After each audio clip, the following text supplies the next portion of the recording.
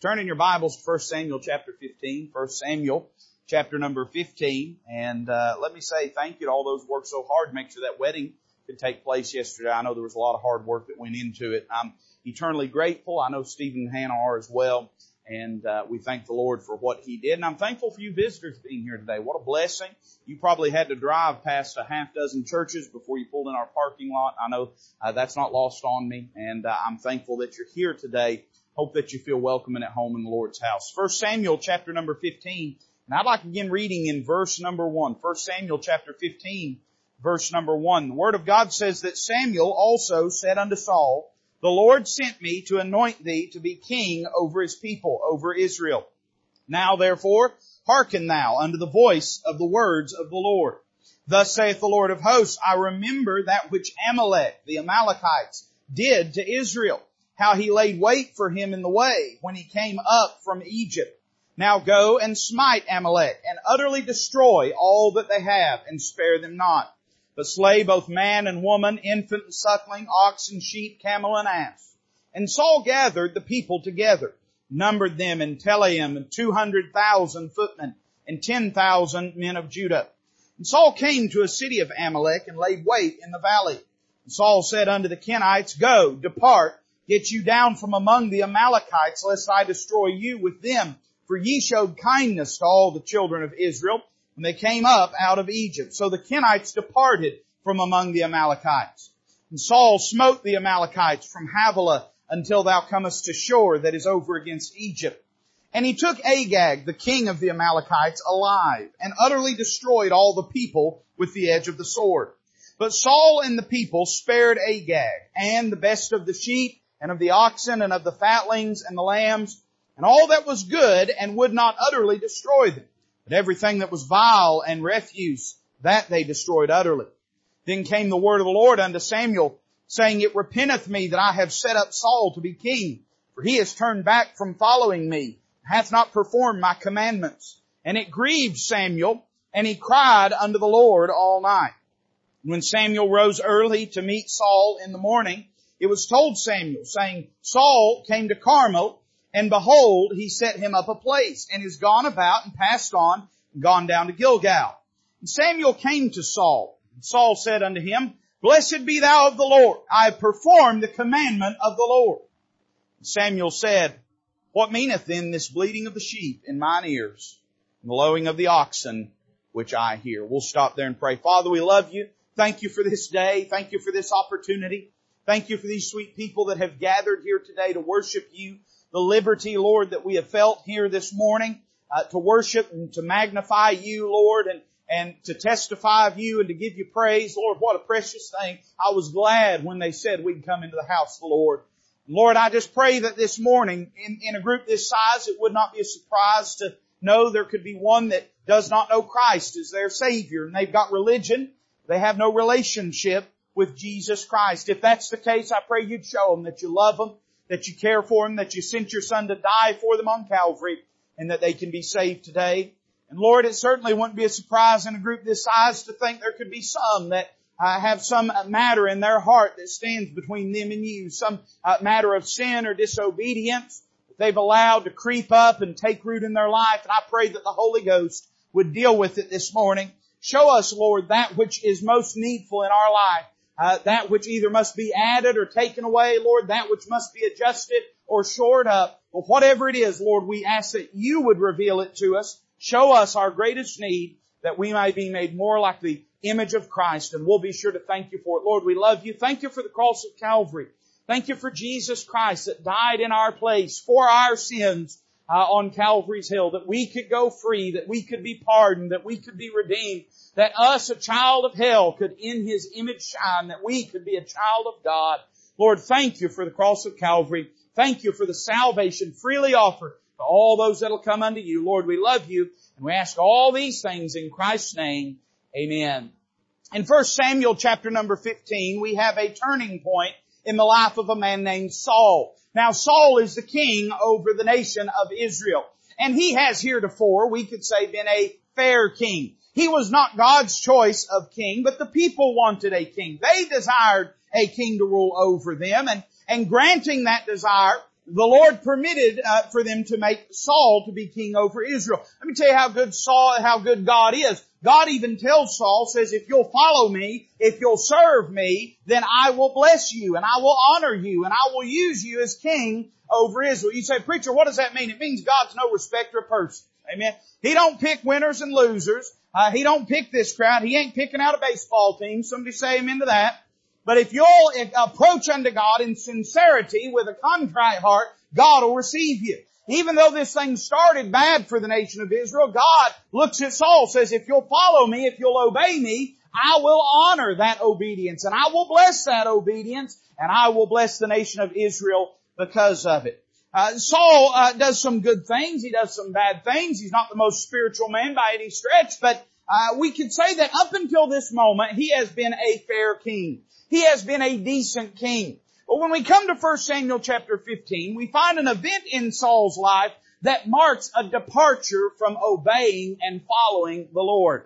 God gives a commandment, says, I want you to go and destroy this people called the Amalekites. Now, before we get all high and mighty, say, how could God do such a thing? These people had attacked the people of God when they had come out of Egypt. They had abandoned them. They had extorted them and exploited them. And we've got a just God. Amen. And so whenever they rose to power, He said, now I want that justice executed upon the Amalekites. So He says, Saul, here's what I'd like for you to do. I'd like for you to go and be the arm of my justice. I want you to go and I want you to destroy the Amalekites. And because this is a matter of justice and not mercy, I don't want you to leave anyone alive. I want you to wipe them off the face of the earth. Saul goes and there's a great victory that takes place. And he conquers the Amalekites, but we find that rather than obeying the Lord, Saul makes a foolish decision. He takes matters into his own hand. We could maybe say it this way, that this story that is before us this morning unfolds with 4 distinct events. I would say, number 1, we see that there is a plain commandment that goes forth. It says in verse 3, now go and smite Amalek and utterly destroy all that they have. In other words, God's Word was very clear about what was expected of Saul.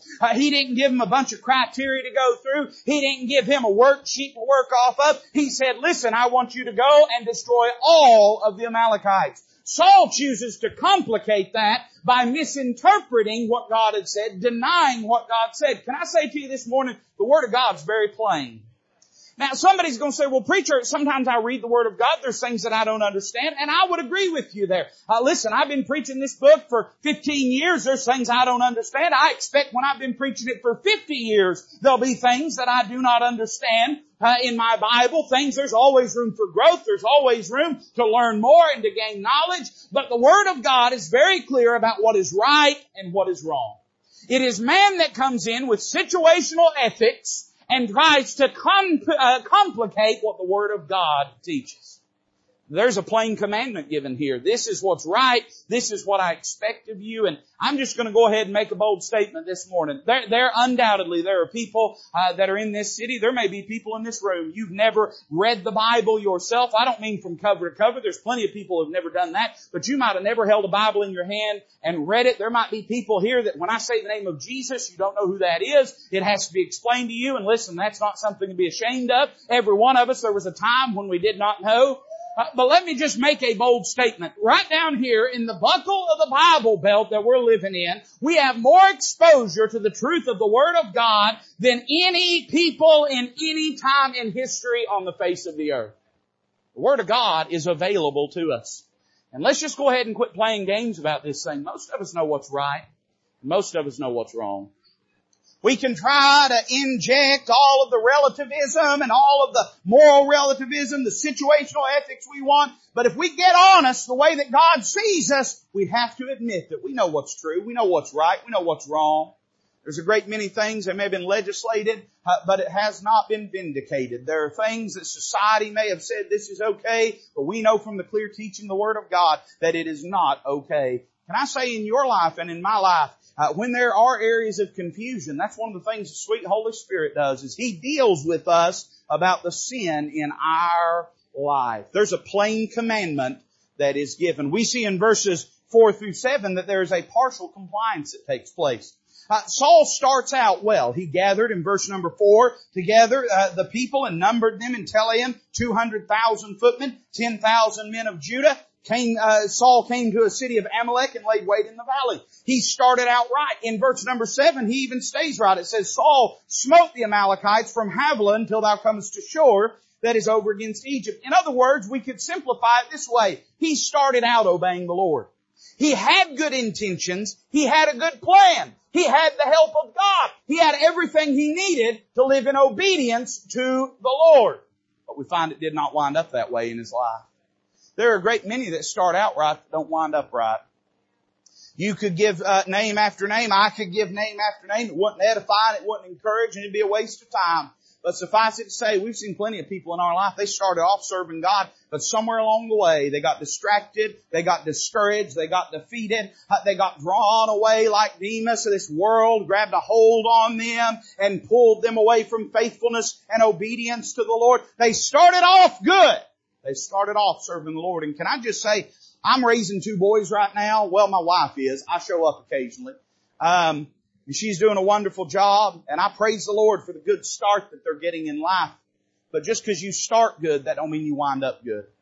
Hey, I went to Christian school. Man, I can tell you story after story of people that were raised in Bible-believing churches, were raised, they had been insulated away from a lot of the things that the world tries to pour into the life of young people, but still they made their choice to live in disobedience to God. Don't take for granted just because you start out right, you're going to wind up right in the way you live. There was a partial compliance. Number 3, I see there was a perilous compromise. It says in verse number 8, he took Agag, the king of the Amalekites, alive, and utterly destroyed all the people with the edge of the sword. But Saul and the people spared Agag, and the best of the sheep, and of the oxen, and of the fatlings, and the lambs, and all that was good, and would not utterly destroy them. But everything that was vile and refuse, that they destroyed utterly. Here's what happened. Saul looked at it and he said, wouldn't it be a shame to just kill all these fine animals?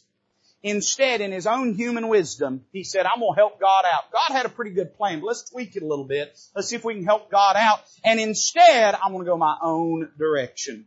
Anytime we deviate from the clear teaching of the Word of God, we are setting ourselves up for destruction and failure. And that's what happens when we sin in our lives. And listen, if you're sitting here today, if you're drawing a breath, there are times in your life when you do wrong, when you sin, when you disobey the Lord. There's some people would like us to believe that a person can get so sanctified and spiritual they never sin. If it's ever happened, I ain't never seen it. Somebody say amen to that.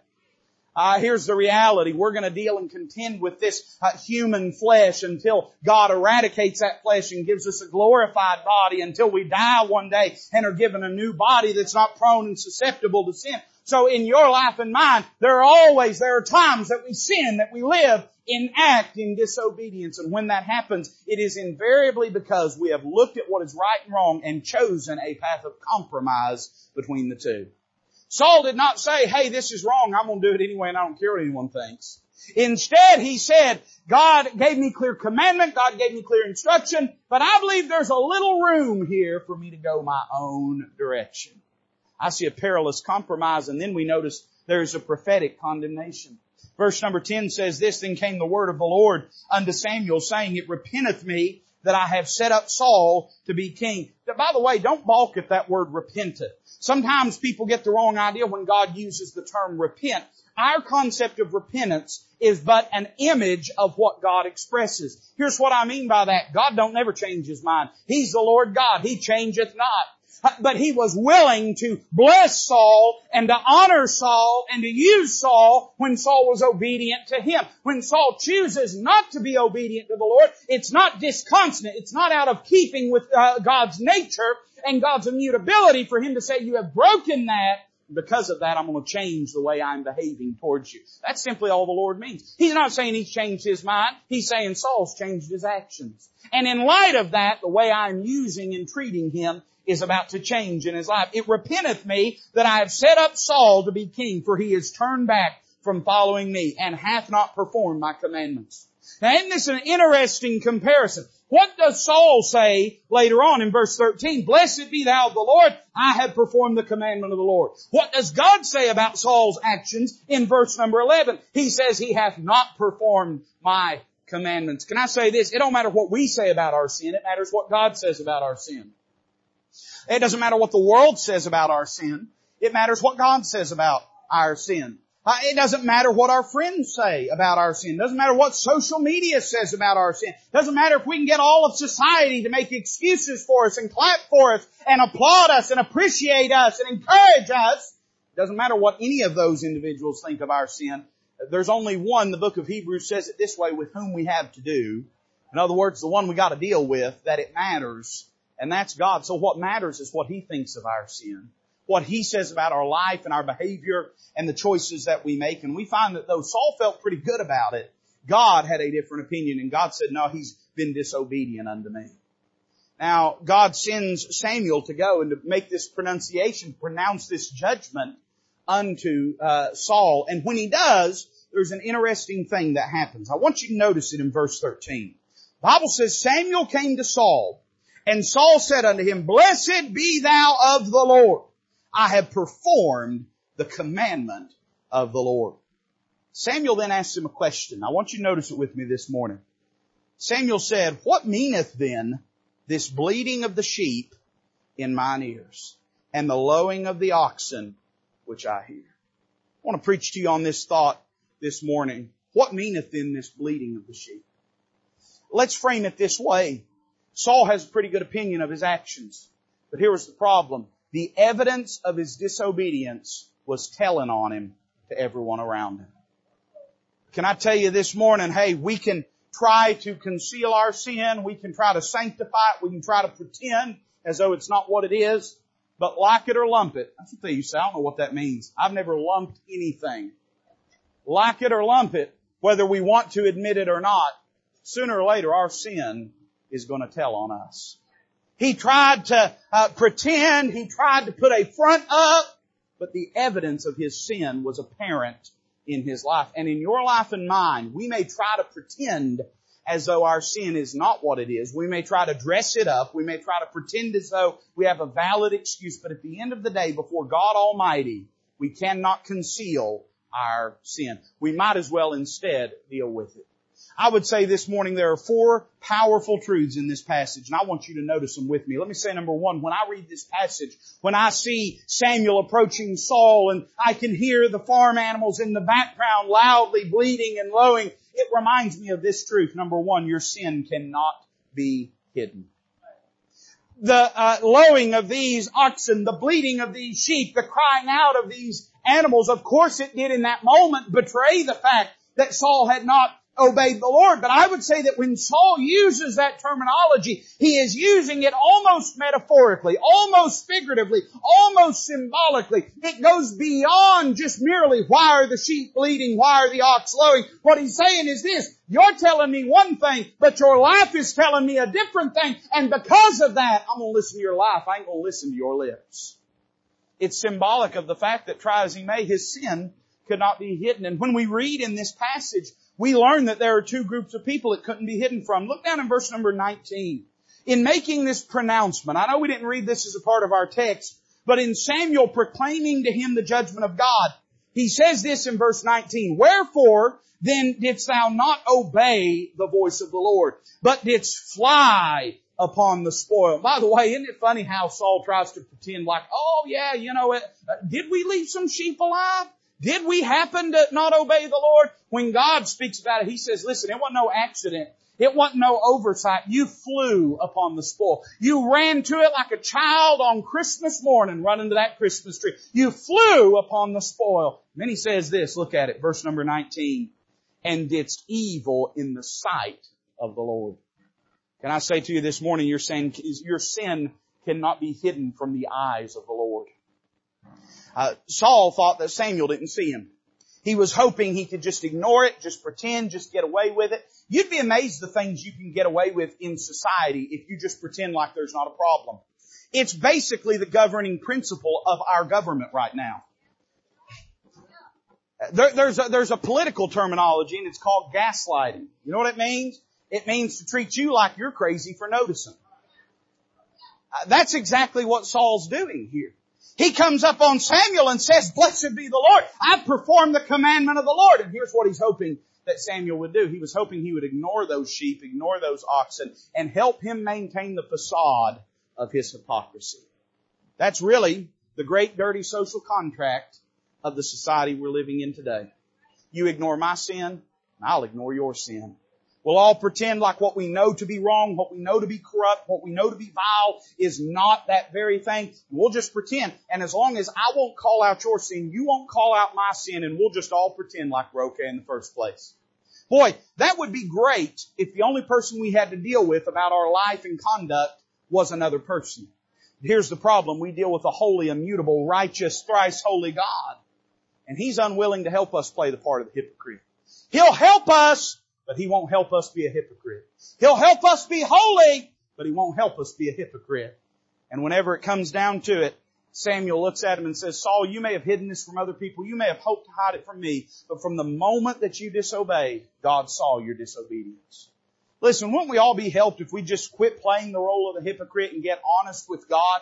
God sees how we're living anyway. What a more futile thing could there be imagined than to pretend as though we're righteous with God when there's no basis for it. God knows us. God knows you better than you know you. So you might as well go ahead and be honest with Him. I would say that his sin could not be hidden from the eyes of the Lord, but look at verse 16. Samuel says this unto Saul, Stay, and I will tell thee what the Lord hath said to me this night. And he said unto him, Say on. Now remember, whenever Samuel first approaches Saul, there's been no discussion initially about his disobedience. Saul's the one that initiates the conversation. He comes up to him and says, Blessed be the Lord, I have performed the commandment of the Lord. Samuel asks him that piercing question, What meaneth then? And then whenever Saul begins to make excuses for why it's that way, here's what Samuel says to him. He says, I want you to hang back a little bit. I'm going to tell you what God told me tonight. Can I say that the reason Samuel picked up on it was because he was listening? And I would say it this way, your sin cannot be hidden from the eyes of the Lord, but your sin can't be hidden from the ears of the listening either. People that pay attention to our lives will know when there's something wrong in our life. I can't tell you the times that I've had people get mad at me. They thought I got up preaching and I've had people that I didn't even know their name accuse me of reading their mail. I mean, people I didn't know anything about their life. I didn't know what was going on in their life. I just got up and tried to preach, tried to please the Lord, and they came to me and accused me, Preacher, how'd you know about this? How'd you know about that? And I always try to tell them, I don't know nothing. Somebody say amen to that. That's my standard rule when I'm interrogated. Can I tell you? When I get interrogated, my standard rule is I don't know nothing. All right? And I look at them, I say, I don't know anything. I don't know anything going on in their life. But here is the reality. The one that was dealing with them did know what was going on in their life. And very often that is echoed by the fact that other people that know and love God in their life have been praying for them, have been encouraging them, have been dealing with them. You know why? Because it's apparent to those around them that something's wrong. We can try to hide our sin. We can try to pretend. And I'm not saying that people around you have some kind of psychic ability. I'm not saying they intuit what's going on in your life. But it don't take a Svengali to see when somebody's trouble. I don't even know what a Svengali is. I hope I didn't cuss, Ken. Somebody Google that for me and tell me later. Listen, it don't take a rocket scientist. You don't have to be a psychiatrist to look at some people's life and see brokenness, see troubledness, see burdens. And in your life and mine, when we allow sin to get in our life, we will only grow emboldened in that sin, and it won't be long before it begins to break the hearts of those around us that love us, that care about us. They see something wrong in our life. We can pretend for a while, we can fool some, but we won't fool everybody. And if you live in sin long enough, it won't be long. It will become apparent in your life, in the miserableness of your life, in the disobedience of your life, in the bitterness of your life. Samuel knew because he was listening. I'll be honest with you, there's people looking and listening at our lives. And I'm not saying they're the primary concern. The Lord is the primary concern. But if we live in disobedience for any amount of time, it won't be long. People will see that there's something wrong. Your sin, it cannot be hidden. I see a second truth here. And that's that your sin cannot be hushed. So what do you mean, preacher? Well, try as he may, and I'm sure if Saul had the ability, he would have quieted those animals. But still, they cried out. I thought about what this must have been like for Saul himself. I mean, a battlefield is a busy and chaotic and hectic scene. And in the aftermath, I mean, there's dead and dying men. There's people weeping and crying out in pain. And in the midst of all of this bedlam, all of this chaos, There's all these farm animals that keep crying and crying and crying. They are an ever constant reminder to Saul that he has disobeyed the Lord. Without seeming irreverent, can I say this, that for us believers that are living in this day, in this New Testament day, this dispensation of grace, this church age, we likewise have one that'll keep bleating in our ear, keep lowing in our hearing about the sin in our life. When you and I disobey the Lord, one of the ministries of the Holy Spirit is to reprove us of sin. He shows us when we've been disobedient to the Lord. Now, if you're lost here today, you might be able to sin and it not bother you as far as your heart and your mind a bit. But for a saved person, if you're saved by the grace of God, you sin, it's going to bother you. It's going to bother you. And try as he may, Saul, he couldn't hush that sin. He tried two different things to do that. I would say this. Number one, you cannot hush your sin by reinterpreting the bleeding. So what do you mean, preacher? Well, listen to what he says in verse 13. Blessed be thou of the Lord. I have performed the commandment of the Lord. Can I just, at the risk, I hope this don't sound offensive, but that was a stupid thing to say. That was a dumb thing. You know, people say, no dumb questions, no dumb answers. I've heard some that would pass the test. This was a dumb statement. And Samuel's ironic statement back to him, his question, the power, the bite of it is summarized in the fact that Saul's statement was foolish. When he says, what meaneth in the bleating of this sheep? That is a rhetorical question. And he's saying, dummy, I can hear the sheep. What do you mean that you've obtained and observed and obeyed the commandment of the Lord? Here's the only thing I can figure. The only thing I can figure is at first that bleating probably bothered him. At first it probably troubled him. At first it probably pricked his conscience. But then he began, the more he listened to it, to reinterpret it as not being an indictment against his life and his actions, but rather being an endorsement of them. He began to call it the spoil. Well, now isn't that interesting? God didn't call it the spoil. He called it that which must be destroyed. He starts to call it the spoil. Here's what he did. He reinterpreted what all of this meant so that instead of it bothering him when he heard that, it encouraged him when he heard that. You know why moral relativism and the redefinition of words is such a rot and vile thing in our society? Because it's through the Word of God that God deals with His people. One of the reasons our society is unraveling in the nature that it is because people have embraced moral relativism. They have embraced the idea that all truth is relative, that no truth is absolute. And it has created a society where I can say one thing and you can hear another. I could say one thing to you and you could hear an entirely different thing. Or we maybe could say this. What should have been an indictment against his life, Saul sat back and said, look at all the spoil that I've gotten for the Lord. Man, listen, I don't have time to dig into this. I'd love to. There's a big conversation to be had about televangelism and health and wealth prosperity garbage this morning. This idea that external success is an endorsement of internal spirituality. That is not the case. If it was, they wouldn't have nailed our Savior to the cross. Somebody say amen. But suffice it to say this morning, just for the sake of the message, that we have an amazing ability to do academic, intellectual, psychological gymnastics and make it seem as though it's obvious we're living in disobedience to God, that somehow it's okay for us. The Bible warned against this in the book of Isaiah. Chapter 5 said this, woe unto them that call evil good and good evil, that put darkness for light and light for darkness, that put bitter for sweet and sweet for bitter. How do they do that? Well, he says in verse 21, woe unto them that are wise in their own eyes and prudent in their own sight. Here's the way that Saul did it. He said, what a shame it'd be to kill all these animals that we instead could sacrifice to the Lord. I know God said to destroy them, but I think it would be more wise if we kept all these animals. We're helping God out after all, so I'm just going to go my own way, do my own thing, do that which is right in my own eyes, and I'll trust that God will accept it anyway. A great many people are living a life characterized by this. I'm going to live my own way and trust that God will accept it anyway. Listen, friend, that may have flown had it not been for the fact that God has given us His precious Word. He's told us what is right. He's told us what is wrong. And you may try to redefine and readjust it in your mind, but it won't change the immutable Word of God. He tried to by reinterpreting the bleeding. And then number 2, he tried to by reassigning the blame. Down in verse number 20, Saul said to Samuel, "Yea, I have obeyed the voice of the Lord and have gone the way which the Lord sent me and have brought Agag, the king of Amalek." Let me pause there and say this. Even in his defense, he is condemning himself. Because God told him to kill every one of them. Even in his defense, he is condemning himself. But then he says this, "and have utterly destroyed the Amalekites.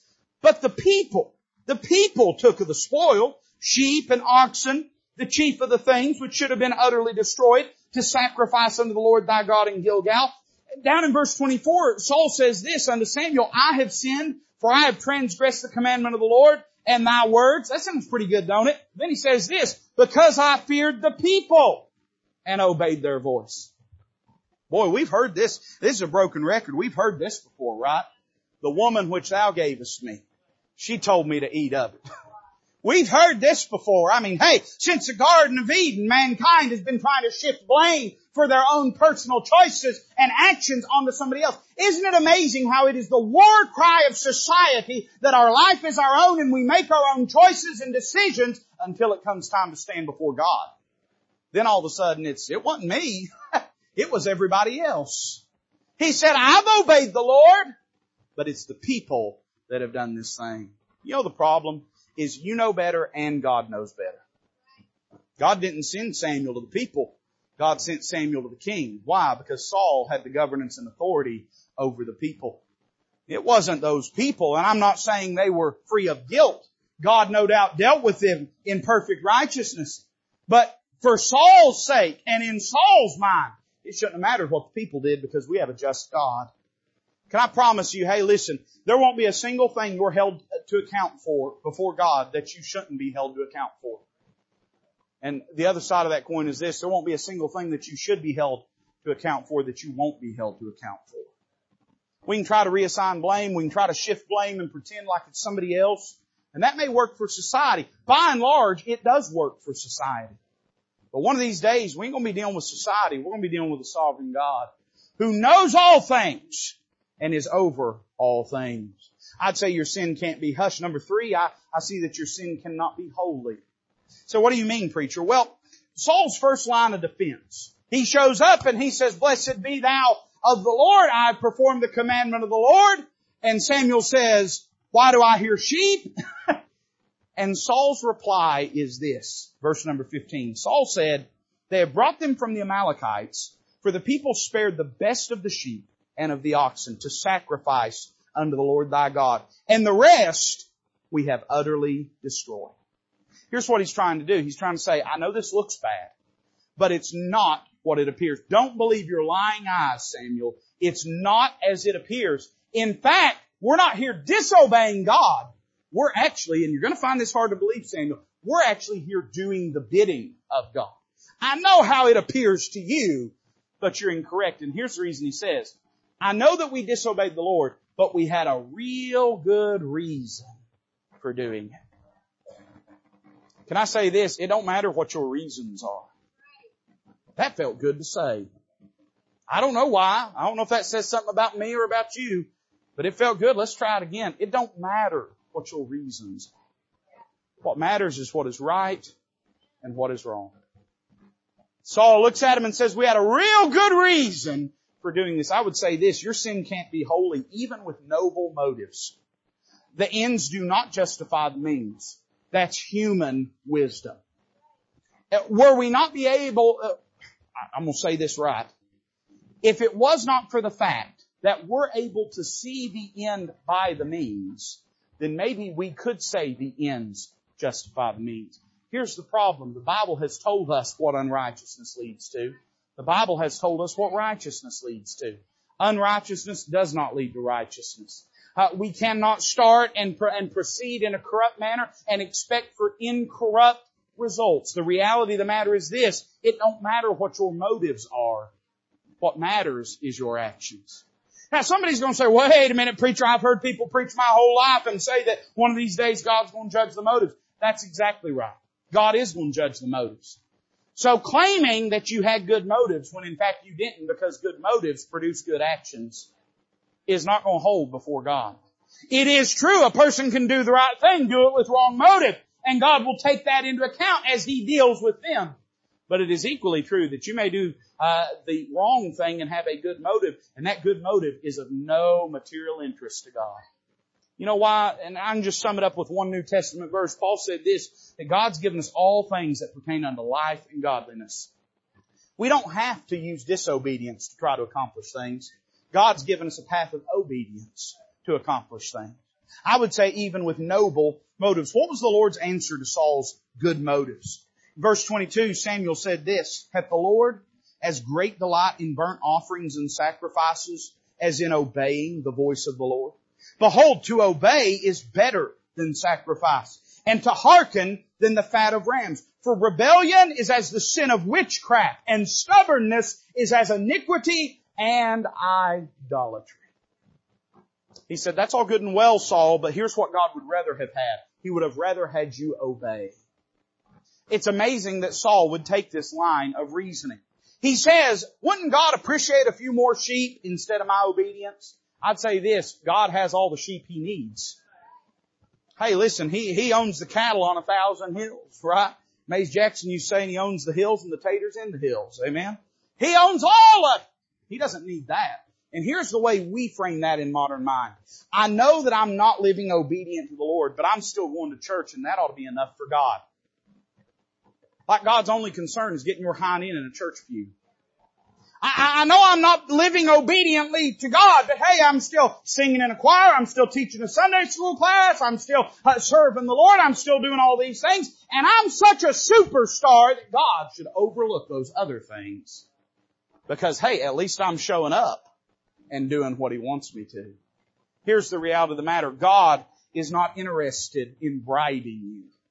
He does not want your negotiation or your bargaining. He wants your obedience unto Him, even with noble motives. And then I'd say this, I sort of preach this, so maybe this will go quickly, no promises. But look at verse 30. Whenever this happens, Samuel looks at Saul and says, God has rent the kingdom from you, God is done with you, and he turns to leave. Now, one would think Saul would be crushed by this news. One would think he would have said, my life is over, my reign is over, my kingdom is over. Listen to how he replies, verse 30. Then he said, I have sinned. Yet honor me now, I pray thee, before the elders of my people and before Israel, and turn again with me that I may worship the Lord thy God. So Samuel turned again after Saul, and Saul worshiped the Lord. This is an ugly scene.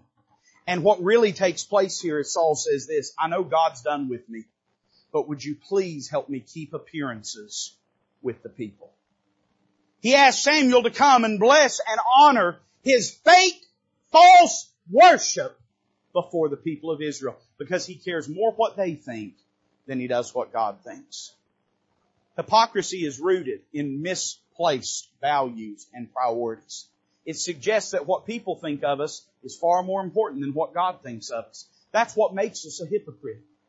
We come to others and we say, well, I know that God knows there's something wrong in my life. I know God knows there's sin there, but I can live with that. But I couldn't imagine the people down at the church house thinking I'm living in disobedience. So I'll just go ahead and play the role of the hypocrite and pretend as though I'm something that I'm not. I'd say it this way, even with noble motives and even with notable ministry, it won't hush and it won't make holy our sin. Say, preacher, what do we do with it all? Well, let me sum it up this way. I would say your sin cannot be hidden. It cannot be hushed. It cannot be holy. So what do we do with it? Look down with me at verse number 32. Then said Samuel, bring ye hither to me Agag, the king of the Amalekites. And Agag came unto him delicately. And Agag said, surely the bitterness of death is past. He said, listen, we all said a lot of things in the middle of the battle we didn't mean. And Samuel said, as thy sword hath made women childless, so shall thy mother be childless among women. And Samuel hewed Agag in pieces before the Lord in Gilgal. Cut him up, cut him to pieces. Samuel showed Saul what Saul should have done in the first place. I'd say it this way, your sin, it can't be hidden, it can't be hushed, it cannot be holy, and so it must be hewed down if it's going to be dealt with. Samuel gives us an example of how we deal with sin in our life. The first thing we notice is that it must first be exposed. I think it's almost comical The way that Agag comes and sort of skulks up and slides up beside Samuel and says, listen, Samuel, we all said and did things in that battle that we didn't really mean. Surely the bitterness of death is past. I mean, surely you wouldn't kill somebody like me. I'm not such a bad guy after all. And Samuel's response is astounding. Instead of saying simply, well, the Lord told me to kill you. Sorry, Agag, and killing him. Instead of merely saying, well, you're the enemy and we have to kill the enemy, he looks at him and says this, as thy sword hath made women childless, so shall thy mother be childless. Agag comes up and says, why are you going to kill me? I'm harmless. And Samuel says, why don't we ask that to all the weeping mothers that are out there? In other words, he first exposed this man as the evil, depraved individual that he was. If we're going to deal with sin in our life, we got to start calling it what it is. We got to quit pretending like it's harmless. We got to quit pretending like it was just something that occurred in the heat of battle and nothing else. We got to start calling it for as corrupt as it truly is. The first step to you getting your life, I'm talking about continually clean. I'm not saying perfectly clean. We all mess up. We all sin. But I'm talking about the first step to you getting victory is start calling the enemy for what he is. Quit treating your sin like it's just a mistake, just an innocent oversight, and start calling it what it is. It's got to first be exposed, and then it must be executed. He cut them in pieces. Now, I'm not advocating you go out and cut your enemies in pieces, mainly because I'm not sure how some of y'all feel about me. Amen? But I find it interesting. Why would he hew him in pieces? He didn't want to leave any. If he had just cut an arm off, he could have gone on. Just cut one leg off, he could have gone on. We could maybe call what he did overkill, couldn't we? But it's not overkill when he recognizes all the families have been destroyed by this king of the Amalekites. He made sure that this king could never rise up again to hurt anyone else. Boy, Lord, help me say this right. Part of the reason we don't get victory over our sin is we intentionally don't deal with it the way that we ought to deal with it because we're not sure we're done with it.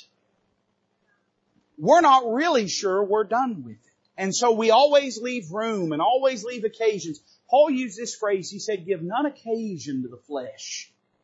Part of us say, well, it just occasionally happens. Well, that's because you just keep giving it occasion.